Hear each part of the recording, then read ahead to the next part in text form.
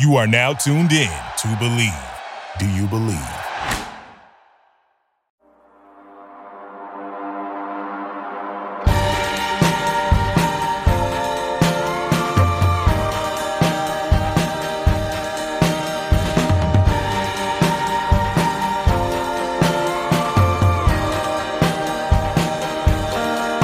Thank you for tapping into some Untapped Keg.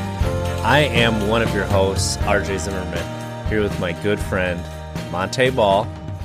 What is going on, man? What's going on? How you doing? And I'm great. I'm really excited. You're really excited because we are joined by Carrie. Hello, nice everybody. To see you. Woo! Welcome, Carrie. welcome. Thank you. Got our applause track Thank going. you. That is our Yeah. Carrie, how you doing? I'm really good. Thanks. How are you? Good. So to our listeners, we Carrie reached out to us, shared a little bit about her story via social media with us, and we thought it would be a wonderful idea to bring her on so everybody can kind of hear who Carrie is and learn more about her story. So we're excited. We're really, really excited to have you here, and we're most definitely grateful as well, too. We are grateful. Absolutely.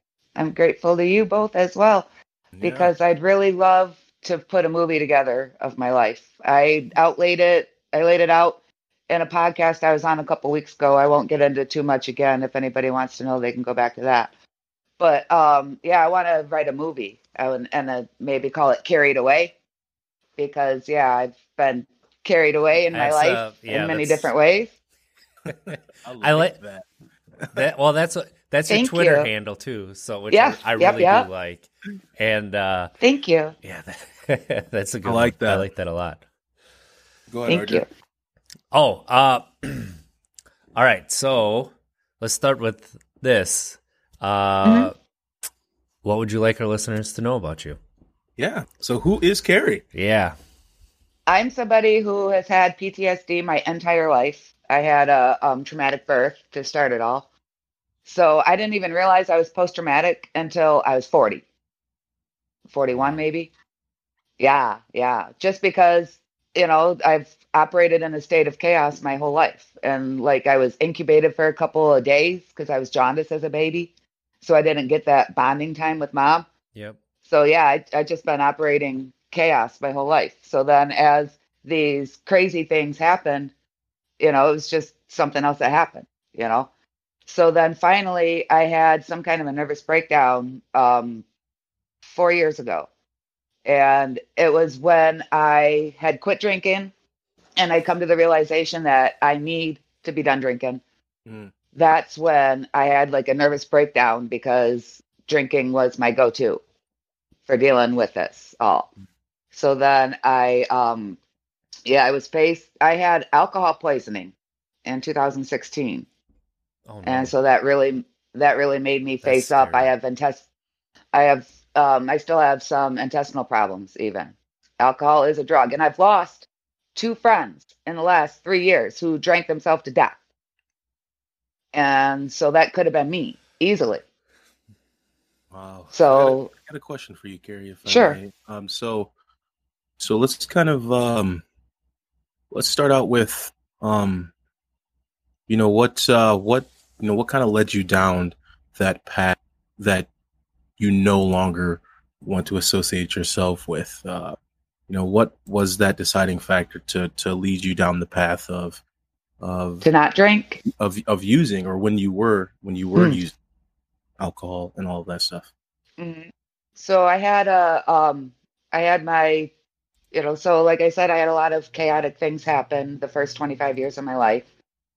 And then I got with the man who's now my husband, and he gave me stability. We lived in the same place, and he had a solid job. And then I was able to get a job that I held, and I loved it, and it was a stable life, and I was able to feel myself healing. But then my husband found out that his plant was going to close, the place where he worked. It's an international company, so there's locations other places. So we eventually moved. But when the plant initially closed, that shattered all of my stability. And that's when I started binging. and I didn't stop for almost 8 years. See, I love that. For one, I love your honesty already off the bat, and we're only about 5 minutes in, because it's a lot about what RJ speaks about and myself, is that identity that you just mentioned, that once you lose that one thing that you're so familiar with doing every single day, that schedule, you kind of marry your self-esteem with it, identity, all of the above. And then once it's gone, it's sort of a crisis. No, it is a crisis, actually. So yeah, share a little bit more if you would like about how that was, that instability that came about. Yeah, I had 2 jobs that I loved. One was it was actually called a Little Bistro. It was a little restaurant, and I was a server there for some lunch shifts. And she really counted on me to be like her head server, because she's actually younger than me, my boss was. So, she really leaned on me to train the rest of her staff and to keep the front of the house running smooth. And then I had another job. Shout out to the Rock Bar and Grill in Beloit, Wisconsin. Jim Agati and Bill Locke, my bosses I love.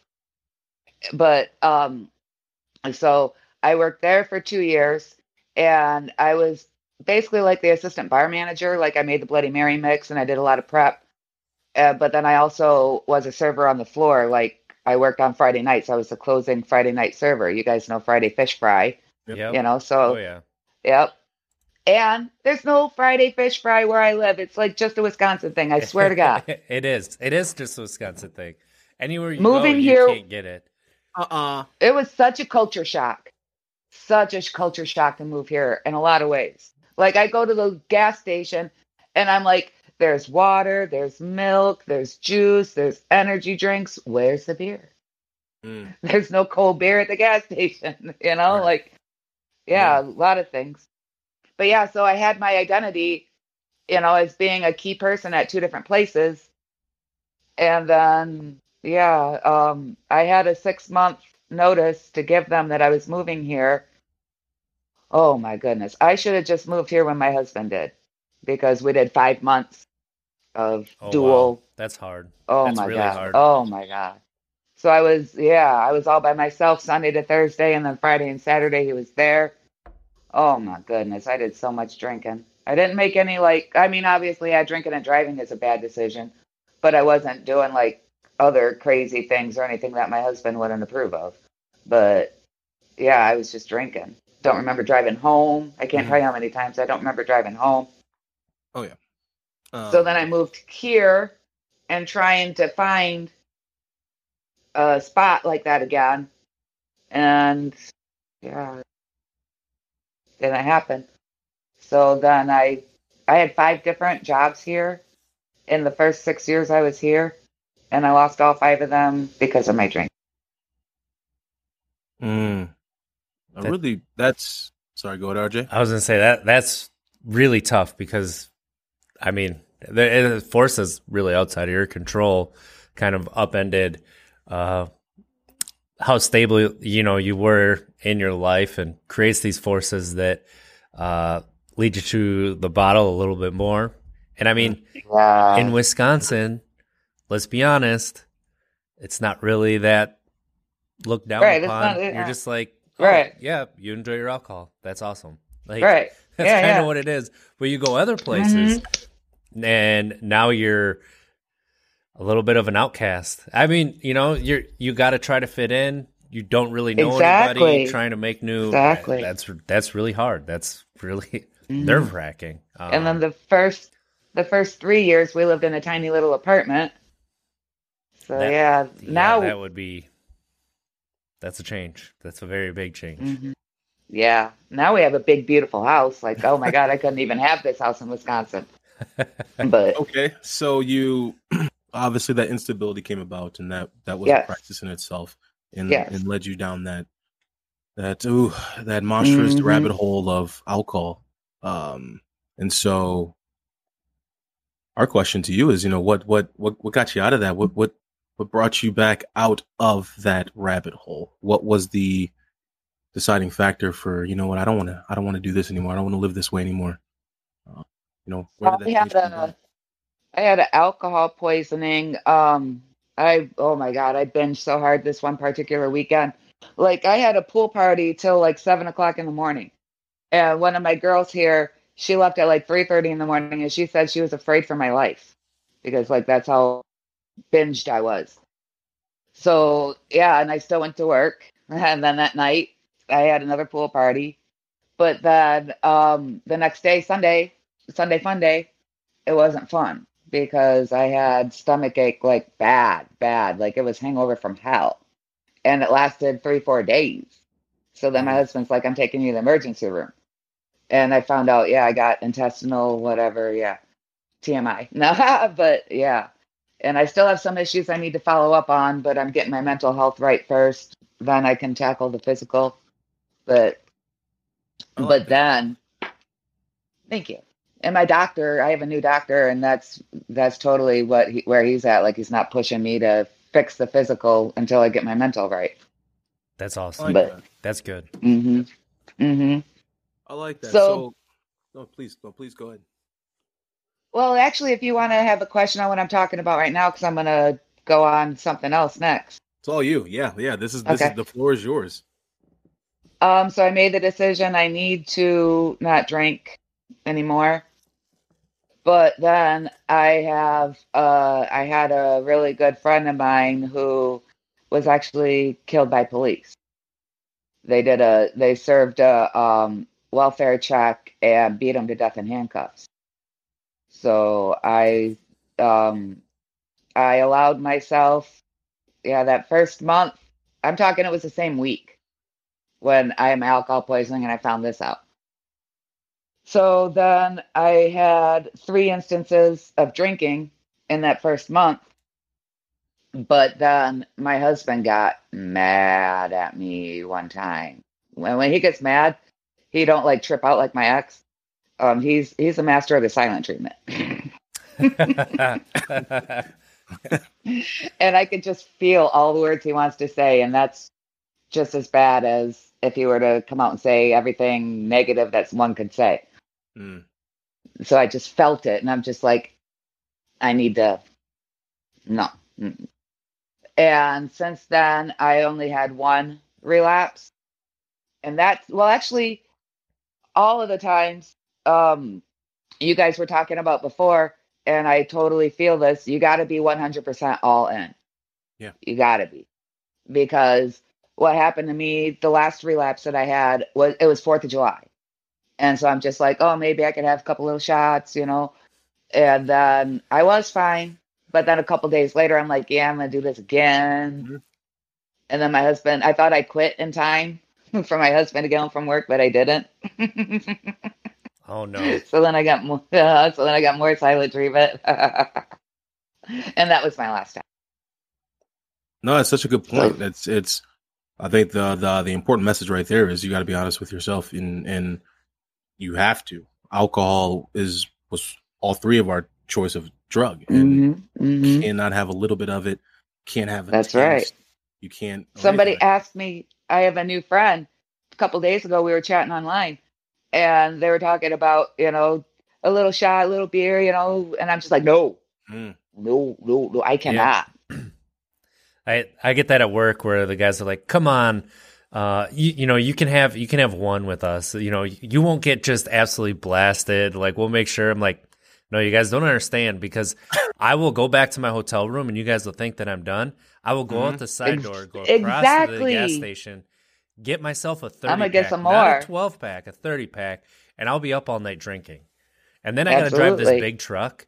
Yeah, that's not happening. I'm not doing it. No, I'm not putting myself in that situation. I'm sorry, but I know you guys think that that's the only way I can be fun, but no, that's not. Right. That's I know people. That's another topic, RJ. Great segue. So, Carrie, once you hopped on this journey of recovery, yes, did you lose some friends? Some quote friends? Kind of, but actually not really. Okay. Because I had pretty much hermetized myself already anyway. People weren't coming to me. I was meeting them at the bar. So, I mean, I still have my girl, I can't really say my best friend because my real best friend back home will get salty. I gotcha. I know Yeah, how that but works. shout out Osseo Family Restaurant in northern Wisconsin. My best friend Tani Shabani, he's also on the sober journey, like 5 years now, I think. Oh wow, What's that awesome. restaurant? RJ and I will have to check it out. Osseo Family Restaurant. Oh, It's just south of Eau Claire. In Osseo, Wisconsin. Yes, it's at the truck stop. Okay, I think I've been through there. Exit 88, yeah, Highway 10.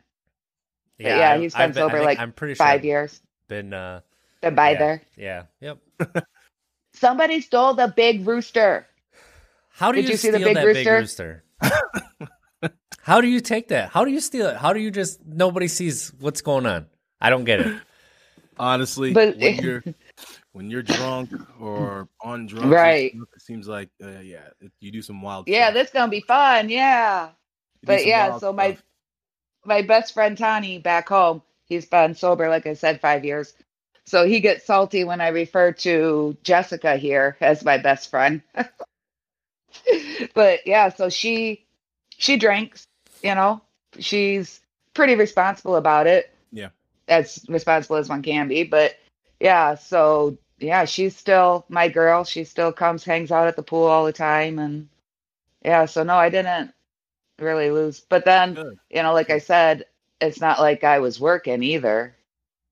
So yeah, Absolutely. Hermit life. I want to hear your thoughts on, for RJ and I want to know this and our listeners as well. Because again, we talk about, people make mistakes. That's how you grow. Yes. That's how you grow. I mean, don't judge people for mistakes because that's how everyone grows. And so obviously if you learn from those mistakes. So our question to you is once you hopped on this recovery journey, once you decided that alcohol cannot go with you, with your future, into your future, Mm-hmm. with you into your future. So what have you gained? What have you gained since then? How much more do you think, or you feel it as if you gained from putting down the bottle? Authenticity. Okay. Yeah. Yeah. Yeah. That's a big thing. You meant. Yeah. Mm-hmm, mm-hmm. Yeah, that's the biggest thing because I myself am more authentic. I'm not drunk half the time or whatever. I'm not waking up in a fog or, I'm 100% me all the time now. Yep. Mm. And, you touched on losing friends or not. Well, now I know all my friends are authentic. Mm. And that's huge. That is huge Mm-hmm. when you know they're all in for you and they're not just all in for what party. you do at the bar. Yep. Fun for the circus. Yeah. Yes. RJ not my circus, not my monkey.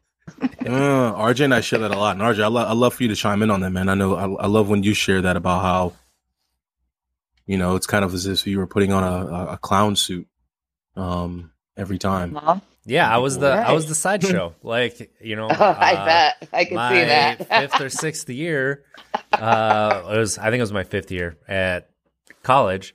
I took a year off in between there, but like if I wouldn't go out drinking with the guys, they got mad at me. Like, why aren't you going? It's like, well, I don't want to this right. weekend. And then they just wanted to go out and watch how I interacted with people because they didn't want to interact with people, but I was just like happy-go-lucky, wanted everybody to love me most of the time, and that's what they like to see. So, but I didn't like myself when I woke up in the morning. I didn't like myself looking in the mirror, on a random Tuesday, afternoon or night. Even though Tuesday dollar bottles, you got to go out and get some.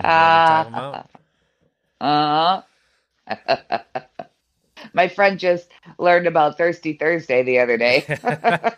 Yeah, $5 Long Island's. I mean, we used to go out. I still remember all the deals like from back in school. Yep. That's what it always was. Exactly. Yeah, it's but no, sorry, go ahead. One other thing though, what really got me committed to being sober though is my cat. Because like people, if something were to happen to me, people could move on. But my cat, they, we have this thing, and I couldn't, like, I had a little breakdown, and and so now, I just have all my time with my cats now, and I felt so guilty about being gone from them, either physically or mentally, because I wasted half their life. But I think it's good, though, that you recognize it. I think that's a huge plus in what you have gained since you stepped away from the bottle. Exactly. That's why I mentioned it. Yep. Yeah, it's that the awareness. Awareness, being mindful of other people's emotions and understanding how you've been absent for a while out of their lives. So that's exactly. Again, we can sit here and chat forever about the negatives of what I was doing, what you were doing, what RJ was doing, but there's so much beauty in the process once you put the bottle down and you realize that you have to learn so much more about yourself. So what is something that you have learned about yourself since you've been sober? Because now you don't have a drug to drown out those emotions or anything like that. You have to face the music. Right. I've realized that I am somebody that people enjoy. Like I have, you guys talked about accountability, and I'm huge on that too. You got to be accountable. So when I committed to, it was probably in the middle of my psychosis, I started a page, a sobriety focused astrology page. And I've built that to 15,000 people now all around the world. Nice. Mm-hmm. I hijacked it though, and I changed it to Carried Away instead of,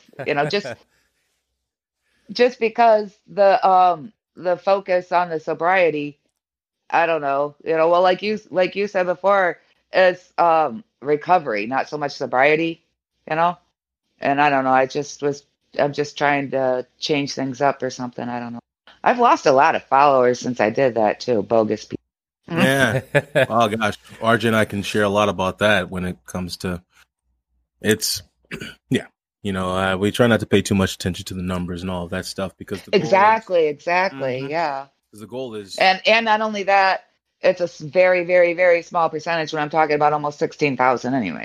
Of course. Yeah. It's about spreading positivity, sharing some raw stories, some real life tangible stories that most people can relate to. Everybody is recovering from something. That's just what it is. So I've been pimping this podcast on my page too. So hopefully you'll get some of that traffic. Thank you. Yes.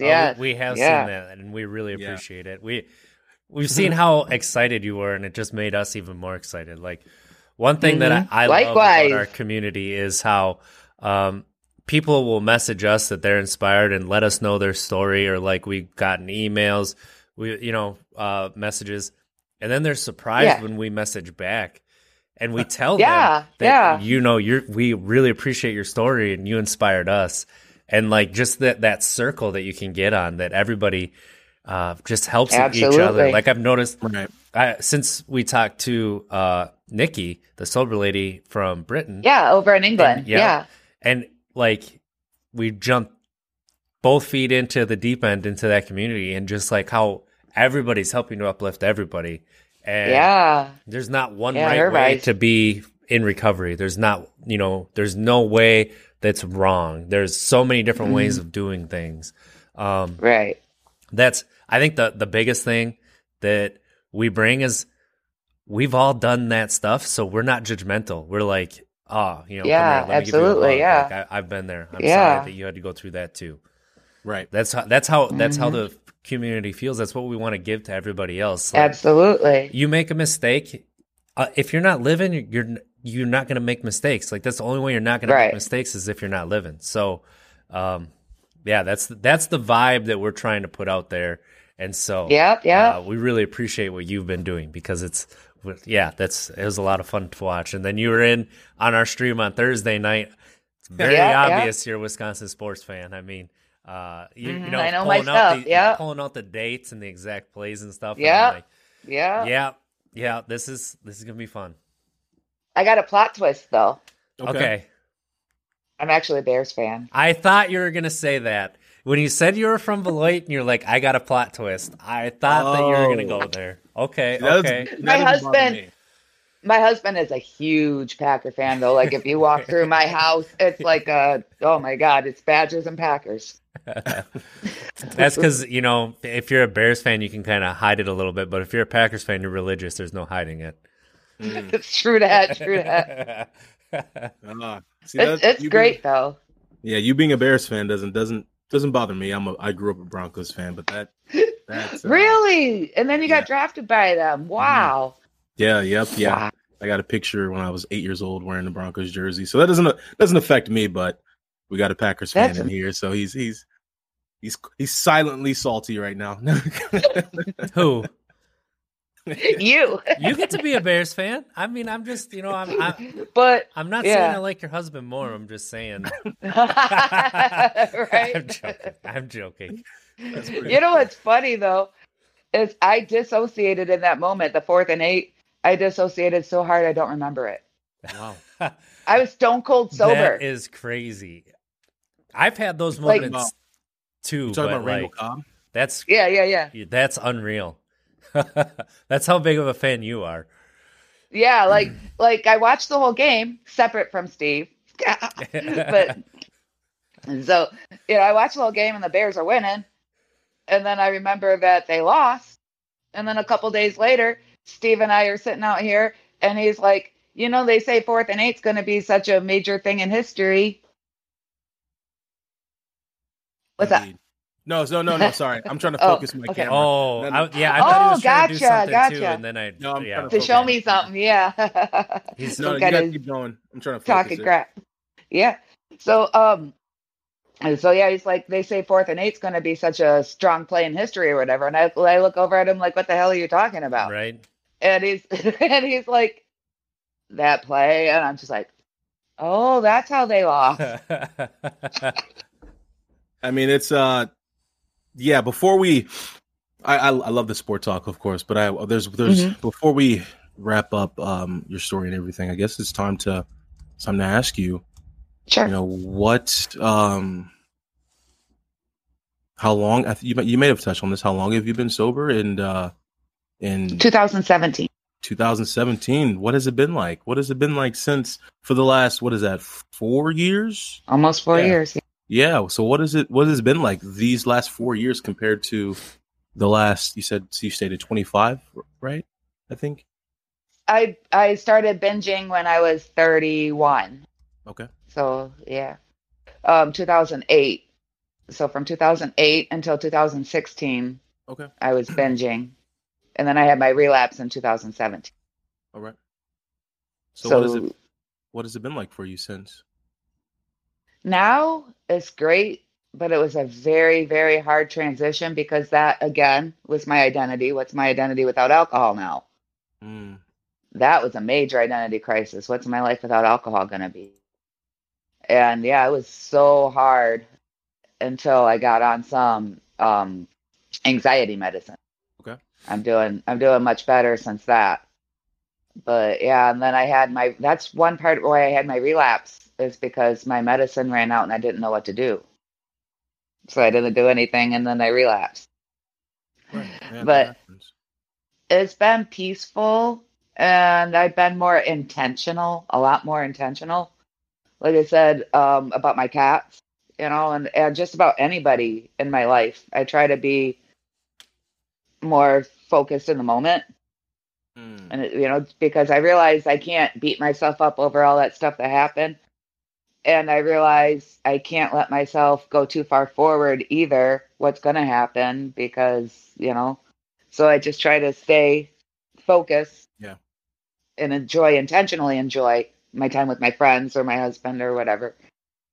But that was, and I got triggered on social media and oh my God, I had some episode of psychosis, some jerk.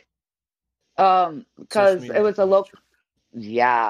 was a news article about what was it? Something about Christmas party. It was in the wake of the Harvey Weinstein when all that came out, and the Me Too.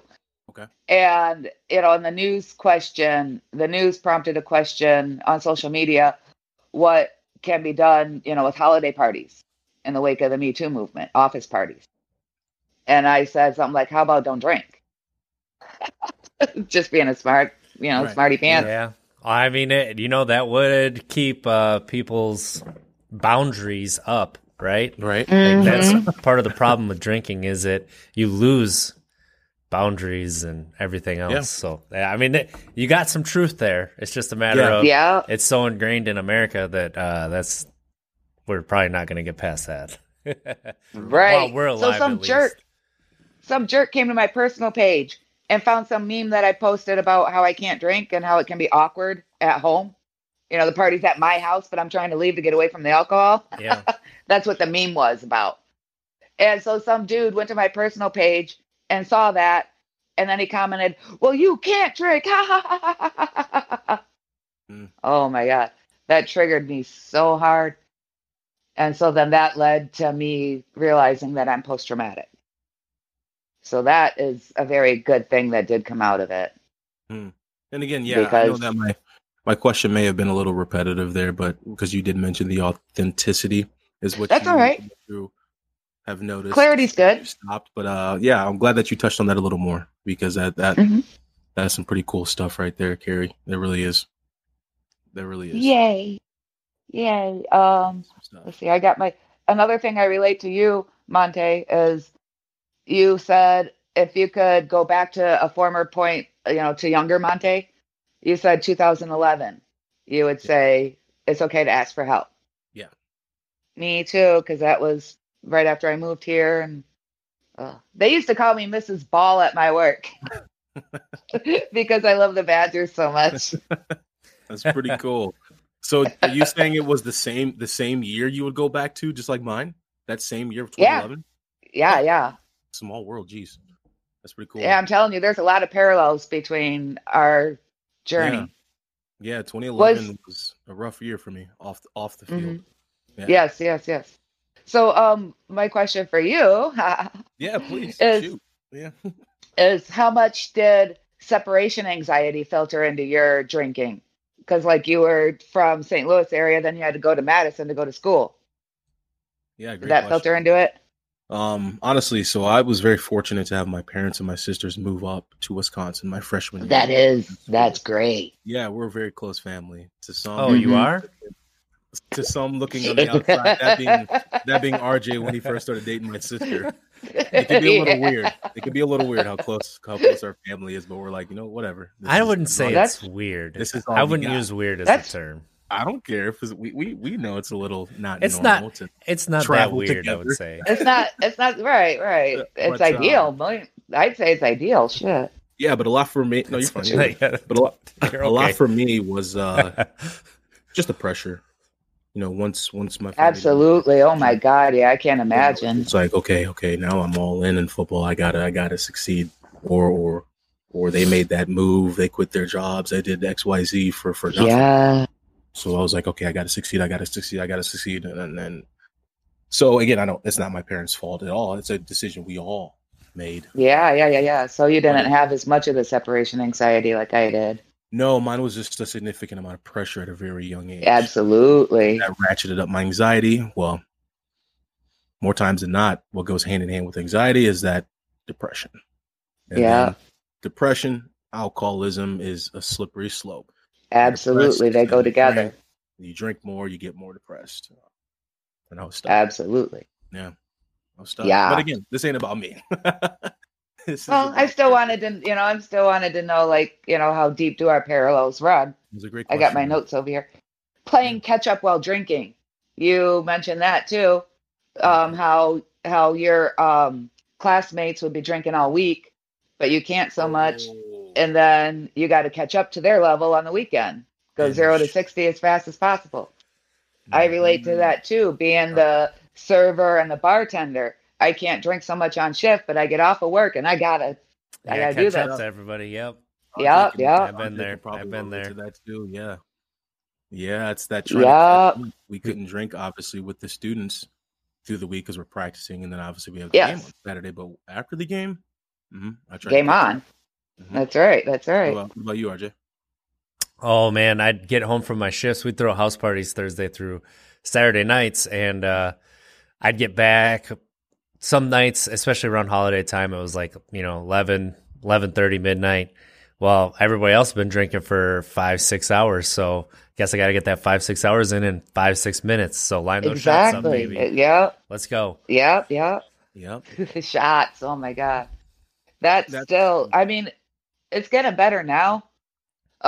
This year has really been getting better as far as my attitude towards alcohol.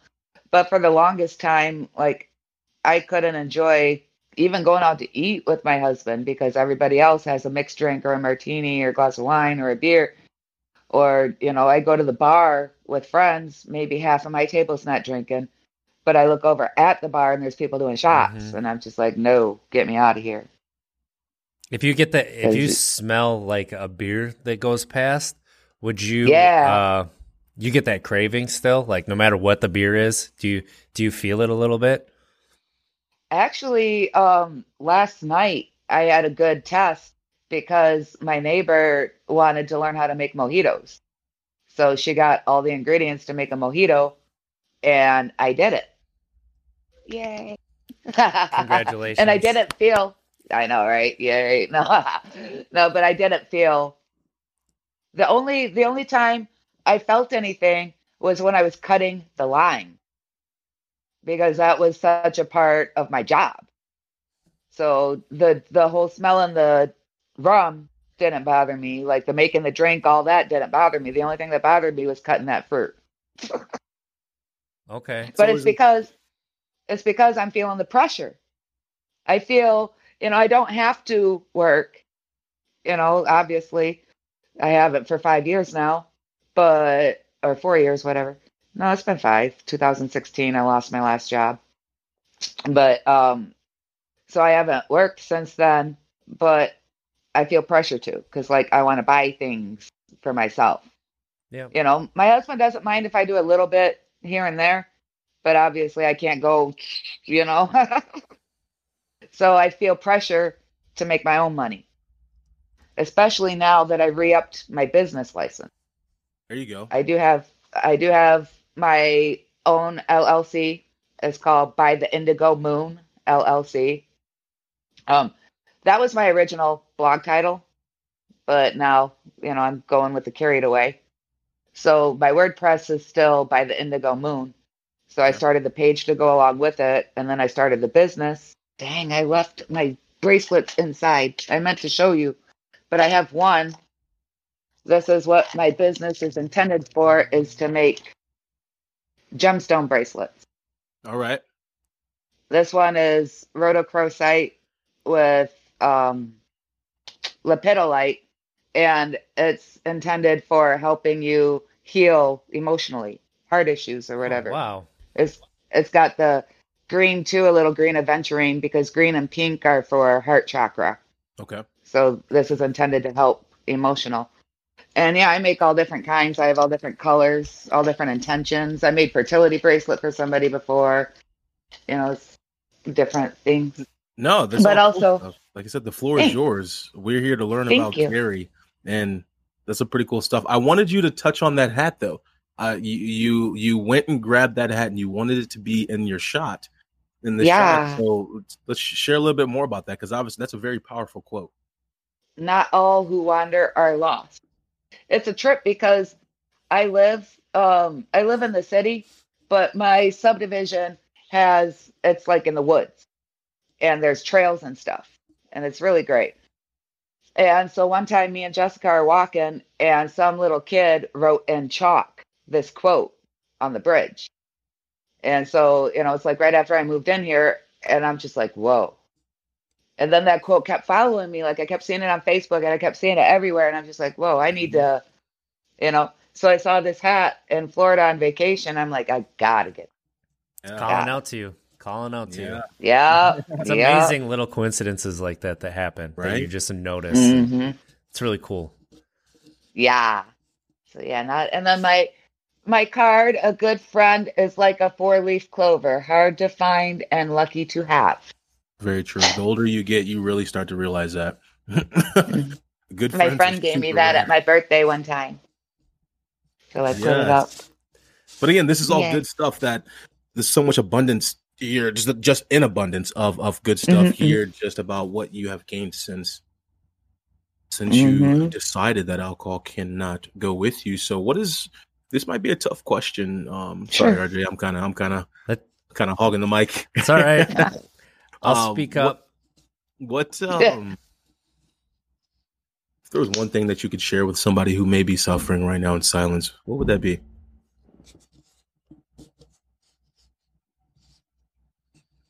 Coming with the hard-hitting questions today. It is. Well, this is hard because I'm trying to think like what would get into me, what would get to me. And I'm extremely, like, I don't know if I'm autistic with oppositional defiance or what. I'm going to be tested for that soon. But yeah, it's hard. It really is. Yeah, because I don't know what would have gotten to me other than having this life experience. But tough times don't last. Hang in there. Right.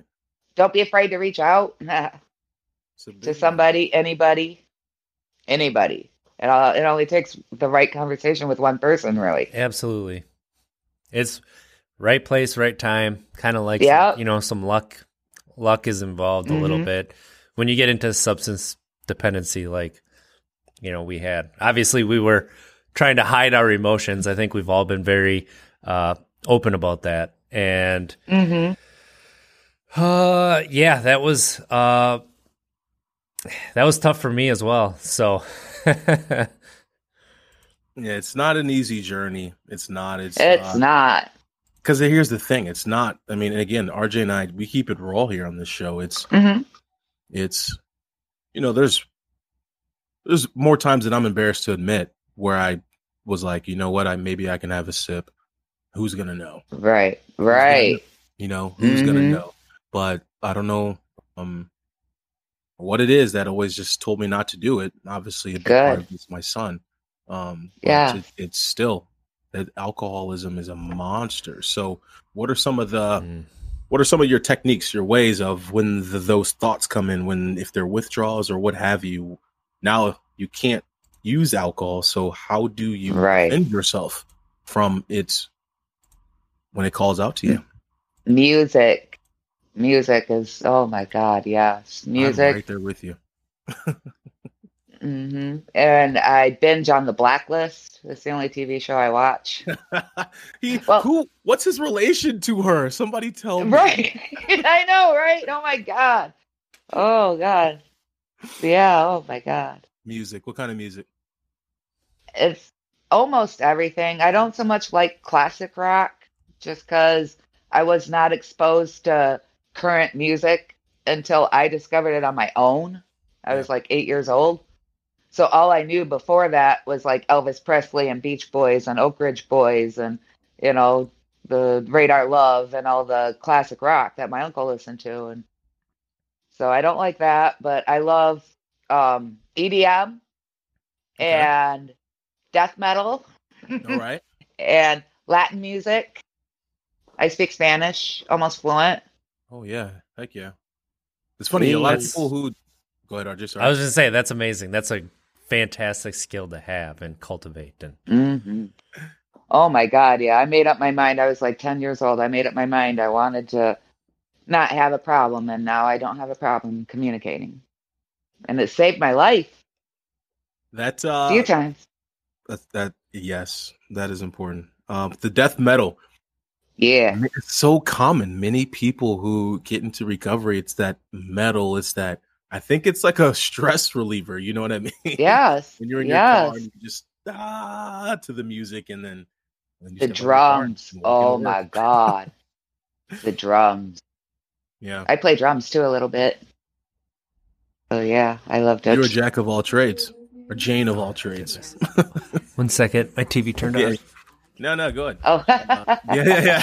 I told you we're raw here, but that's really, really cool, Carrie. And I think honestly that name, that's pretty cool. So let's hear a little bit about this screenwriting that you're thinking about doing, or writing a movie or what have you. Yes. Carried Away is an awesome name. Yes, it is. Thank you. So yeah, I think I want to start it when my house caught fire. I was 22, and my ex-boyfriend came and picked me up from work, and my house caught fire. Or it had been on fire and put itself out because it was wintertime, so the house was all sealed up. So it didn't have no more oxygen to breathe, so it put itself out, but still the house was uninhabitable. So that was horrible, especially considering 2 days before I was having a conversation with my ex's cousin, and we were talking like about God and stuff. And I'm like, I don't know if I should stay with my ex, and he's like, just start praying and don't stop. And then 2 days later, my house caught fire. But what did I do? I stayed with him. I took it as a sign that we need to tighten up and be together. Instead, that was a perfect break. But stupid me. But anyway, so I think that's why I want to start it.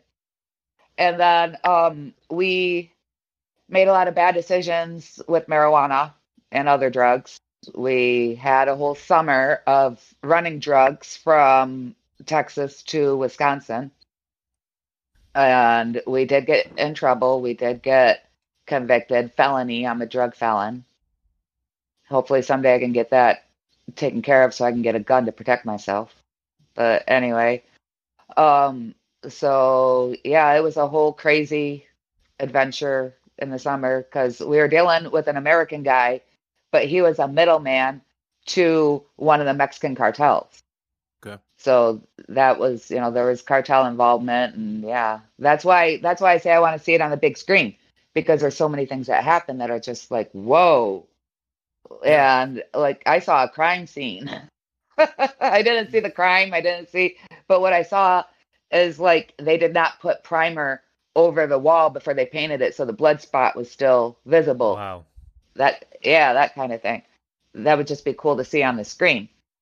But what I did not talk about in my last podcast, because I talked about all of that in a podcast I did with Tom McComas called 1041, 10-41 podcast. Okay. I went in depth about the case, about running drugs and stuff.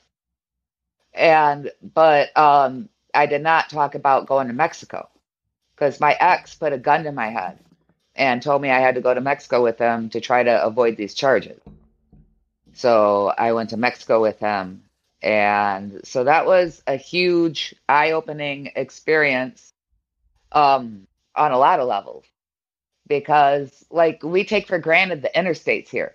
Like, you jump on I-90, drive down to Chicago and it's good, or you could drive all the way out west and, you can expect the road to be consistently nice, like not too many potholes or whatever on the interstate. But in Mexico, it's a whole different story. Like, I took the federal highway all the way to Cancun, and there's spots because they ask for the money from the federal government. They have 31 states. It's United States of Mexico, like we're United States of America. Mm-hmm. They got 31 states. So they appeal or apply to the federal government for their money for roads and all that. And then they go state by state. So like, the poorest states have the worst roads. And oh my God, I ended up blowing out my transmission because I was slowing down and speeding up in between the potholes and the speed bumps, because they wouldn't have the highway go around the town. You go through the town and the speed bumps. So I blew out my transmission. And that's why I say Spanish helped me, is because I was able to communicate to the guy at the Ford dealership that my transmission is broke. And so then we were there for 3 weeks waiting for parts to come from the United States. So yeah, that was in the middle of Mexico. So yeah, Spanish was good. And I learned very rapidly. And then moving to Cancun, I was there for 5 months. I was a shot girl. That was awesome. That was a whole different binging experience. But yeah, that was different. That was intentional, just to piss off my ex. That's what that was all about. It wasn't like losing myself in the bottle like it was the second time. Yeah. But the last night we were in Mexico, though, I want to tell you guys about that. Oh my goodness. It was Christmas, and we knew it was our last night, so we were driving around getting pictures and whatever. And we went back to the hotel to smoke a little stuff. And then we were going to go back out, but we were drunk. And then we were drunk and high. And my friend crashed our car. Not really crashed. It was just really superficial. Like he just didn't stop in time and it hardly tapped. And it was a taxi. The taxi drivers run Cancun. Oh, that like they got the whole little cartel, and they will shut down the hotel zone entrance. The taxi drivers will in their protests. I've seen it happen myself, and I know it still happens. So anyway, the taxi he agreed that $50 American would cover this damage.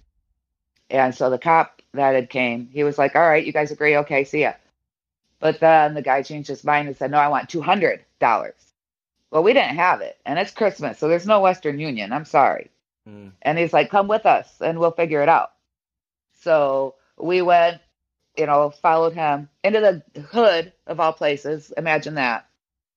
And so we pull up behind the taxi, and then another one comes behind us, and then another one comes next to us. So we're completely blocked in. And these Mexicans are trying to get the keys and trying to, they're punching my ex and everything. I'm in the back seat, and I'm just like, whoa, dude. I sobered up, and I'm just like, whoa. So eventually my ex is like, screw this, Mike. He pushed it backwards, pushed forward, reverse, to push out of the way. Mm-hmm. And as soon as he got clear, he went, but it was a dead end. So we had to turn around and come back at these Mexicans who had grabbed cinder blocks, and now they're throwing cinder blocks at our car. So we get out of there. Luckily, that's another thing, is my sense of direction and my map skills are so on point. I knew how to get us out of there. So then we're stopped at a light, and then there's a tow truck and an ambulance and cops. And the Mexicans showed up, the taxi drivers, and they all went away. The cops left us for dead in the hands of these Mexicans, is the point. Oh my God. That's what, and that's what I want to show in the movie too. No, I appreciate you sharing that, because alcohol, again, drugs can take you and can give you some unfortunate experiences that you never want to relive again. Mm-hmm. I was left for dead in the hands of the cartel in Mexico by the cop. I think that's a powerful reminder to be aware. Be aware and to stay away from all that stuff. So my final question, and then if RJ has any more. So what occupies Carrie's time now? What's your the blacklist? Back to it. Pat McAfee. I'm obsessed with Pat McAfee show. Oh my God, yes. Good show. And music, like I said, he's very charismatic. He when he did that Packer Lions game, and I was like, okay, this stinks, because the Packers got smoked, and it was like I was like, I don't know if I like this guy, but then that's just his personality, right? It wasn't like he was reveling in the Packers getting smoked, and I've enjoyed everything he's done. He's all about the brand, though, for the brand. Right. I was watching them highlights again the other day because Prater did some fake punt or something. Oh my God, I was field goal, and he scored a touchdown. Yeah. Yep. Matt Prater. Oh my God. Yeah. Yep. He was the kicker when I was in Denver with us. Oh. How many times did you go out with him? You don't have to answer that. I'm sorry. Yeah. No. That was uncouth. No. That was an uncouth. No, question. I went out with a lot of the guys, and Prater may or may not have been there with us, but I think it's a good question. I told you, man, we keep it raw on the show, but yeah. So I RJ, you got anything? I mean, transition. Your story is like you're talking about the blacklist. It's like that. You've lived some moments that would, fit on that show. Blacklist worthy, absolutely. And that's why it was so hard. I don't watch a lot of TV because there is so much triggering content. Steve's watched it from the beginning. Imagine. I actually didn't get into it till season 6. Oh, wow. Because just because there's so much trigger. Yeah. And I dissociated when I would watch it with Steve. I dissociated so hard. I didn't realize Liz was pregnant at that wedding when they shot up the church. Like, I remember that episode. Spoiler. That was season 3. That was so long ago. We're in season 8 now. But yeah, she's very pregnant, and I didn't even realize. Wow. Like, I dissociated, and I went back and watched it again. I was like, no kidding. But yeah, so and I spend time with my neighbors across the street. We're like roommates that live across the street from each other. That's what we say in the face of COVID, because remember, we're not supposed to hang out with other houses. But yeah, that's so true.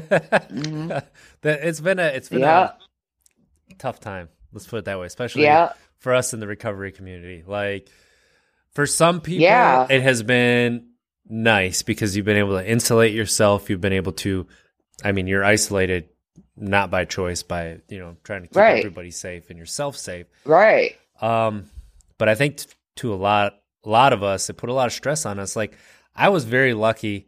I got to go out to work every day. Like, electricity still has to flow. We have to do our job to keep that happening. And that's a lot of people didn't have that. And even at my company, I was talking to someone who they go out to walk their dog every day, and that's the only time they get out of their house for basically an entire year. They've gotten out twice almost. It's like, that is it. It's a very tough time for us in the recovery community. So the fact that you have your neighbors to be able to help, keep you connected with the world, that's huge. That's amazing. We need that. We need that. We need that connection. So, have you noticed that since you've gone into recovery, your sweet tooth has gotten heavier, that's my replacement. Heavier. Instead of taking shots, I take snacks. Oh yeah. We've been talking about this, and I forgot to ask Nikki, but she's been talking about it on Twitter recently. And I had like a candy bar once a month, and then I got sober, and it's like almost every day I have to consciously stop myself from doing it. Right. One thing I've been doing, actually, I do it even when I don't have any issues, is cough drops. Like, just cough drops, it helps quench that sweet tooth. Interesting. And it's not like, not a lot of calories in that. I know you're not supposed to eat cough drops like that, but too bad. Make sure we're not abusing cough drops. Hey, I grew up that way. The Ludens, right? Yeah. There is some medicinal properties in that. But no, I hear you. It's, for me, once I stop drinking, I put on weight. I always tell people, if you ever see me just immediately just lose a bunch of weight, then that means I'm using again. Because when I'm drinking, I wouldn't eat. Now I cannot stop eating sugar. I'm like, oh gosh, it's bad. Yeah, it's rough. Ice cream, pie, give it all to me. Yeah. Somebody said on Twitter, let people know you're an alcoholic without saying you're an alcoholic. And I said, I have 3 desserts after every meal. Yeah, seriously. Right? Seriously. And I do have at least one after every meal. It's a little bite of chocolate or something. Right. Yeah. Every time I'll just be sitting down here, and all of a sudden it's like, oh, I need something sweet. And it's like, it's not like, it's something you want. It's like, it's that craving that you have to get it. It's just like gnawing at you the entire time. Might be some ADHD that happens too, but just do something different. What's that, squirrel? Yeah. But Carrie, we are at the top of the hour. We are now right on. I have nothing more. RJ, do you? We really appreciate you sharing your story and being so open with us. And like Mon stated before, we both echo, Carried Away is a fantastic title. And thank you. Yeah, thank you for being so real with us and telling your story, inspiring others that it can be done. Absolutely. It can happen. And that's RJ summed it up perfectly. Yeah. This is great for us, great for our listeners as well. Obviously great for yourself to put it out there, hear yourself say it. So it brings more value to it, more truth to it. It brings that accountability as well once you're sharing it with others. So we really appreciate all of this, and I'm sure our listeners do as well, because we're providing hope. Yes, I do have one little bit of advice. I'm sure Nikki would echo it too, the sober lady on Twitter, but because she's posting heavy, and that's fabulous, but it's also keeping her accountable. Mm-hmm. And that's, like I said, that's when I started my now titled Carried Away Facebook page. I was a sober astrologer as a way of being accountable, because how can I be the sober astrologer if I'm not sober, if I'm drinking? So don't be afraid to start some kind of a social media page or profile as a means of keeping yourself accountable. Yep. Especially because meetings aren't for everybody. Like, I won't go to meetings or whatever. Been there, done that. It don't work out. Same. For me personally. So starting the Facebook page is me being accountable to the world. Love it. So I just wanted to finding that hobby. That's fantastic. Yeah. That's you end up having so much more time and some more, eventually you have more energy that you need to put it into work somewhere. So finding those new hobbies that you haven't tried before is awesome. Absolutely. And you going into astrology and then marrying that with sobriety, like, that's really creative. Mm-hmm. Like, I don't know if anybody's told you that before, but that's really creative. So thank you. Yeah, that's fantastic. You're getting a lot of positive feedback in our chat right now. Oh, yay! Yes. Captain Corey says, thank you for sharing. We got Susie Q 4709 saying, Carrie, you are fantastic. And Dan the Man says, thanks for sharing your story. So thank you, everybody. Thank you. AWSM Unk. Awesome Unk. Nice name. Awesome Unk says, glad you are alive. Glad you are alive, and best podcast on Twitch. Really appreciate that. That is awesome.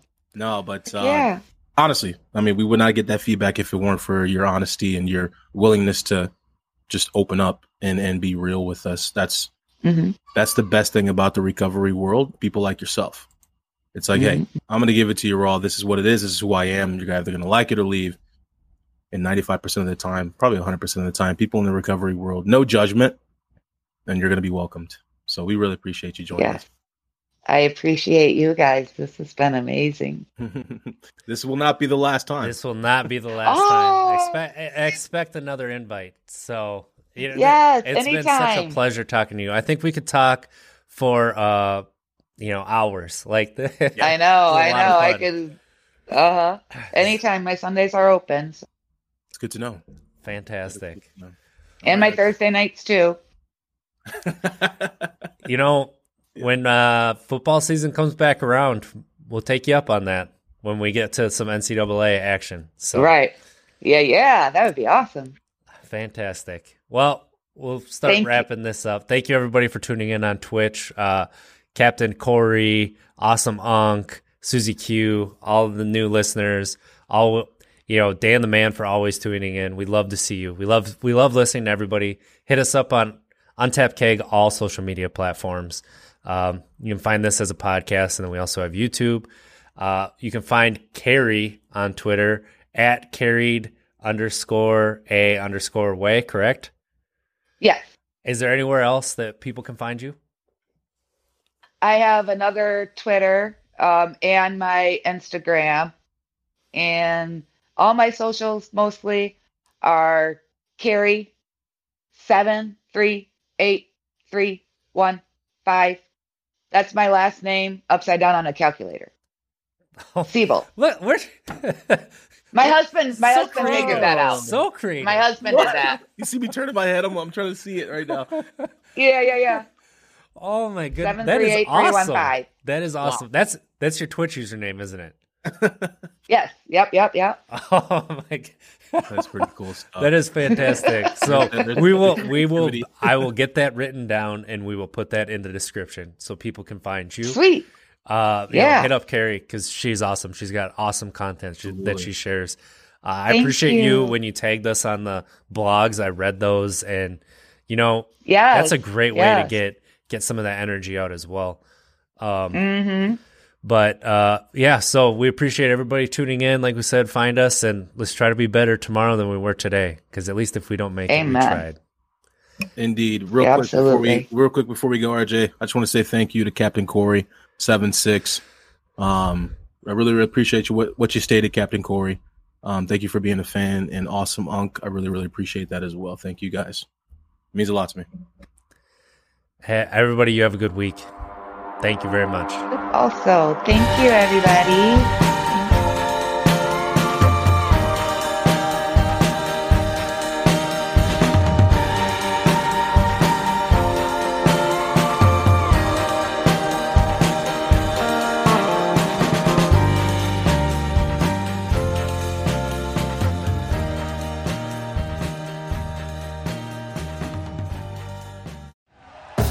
Thank you for listening to Believe.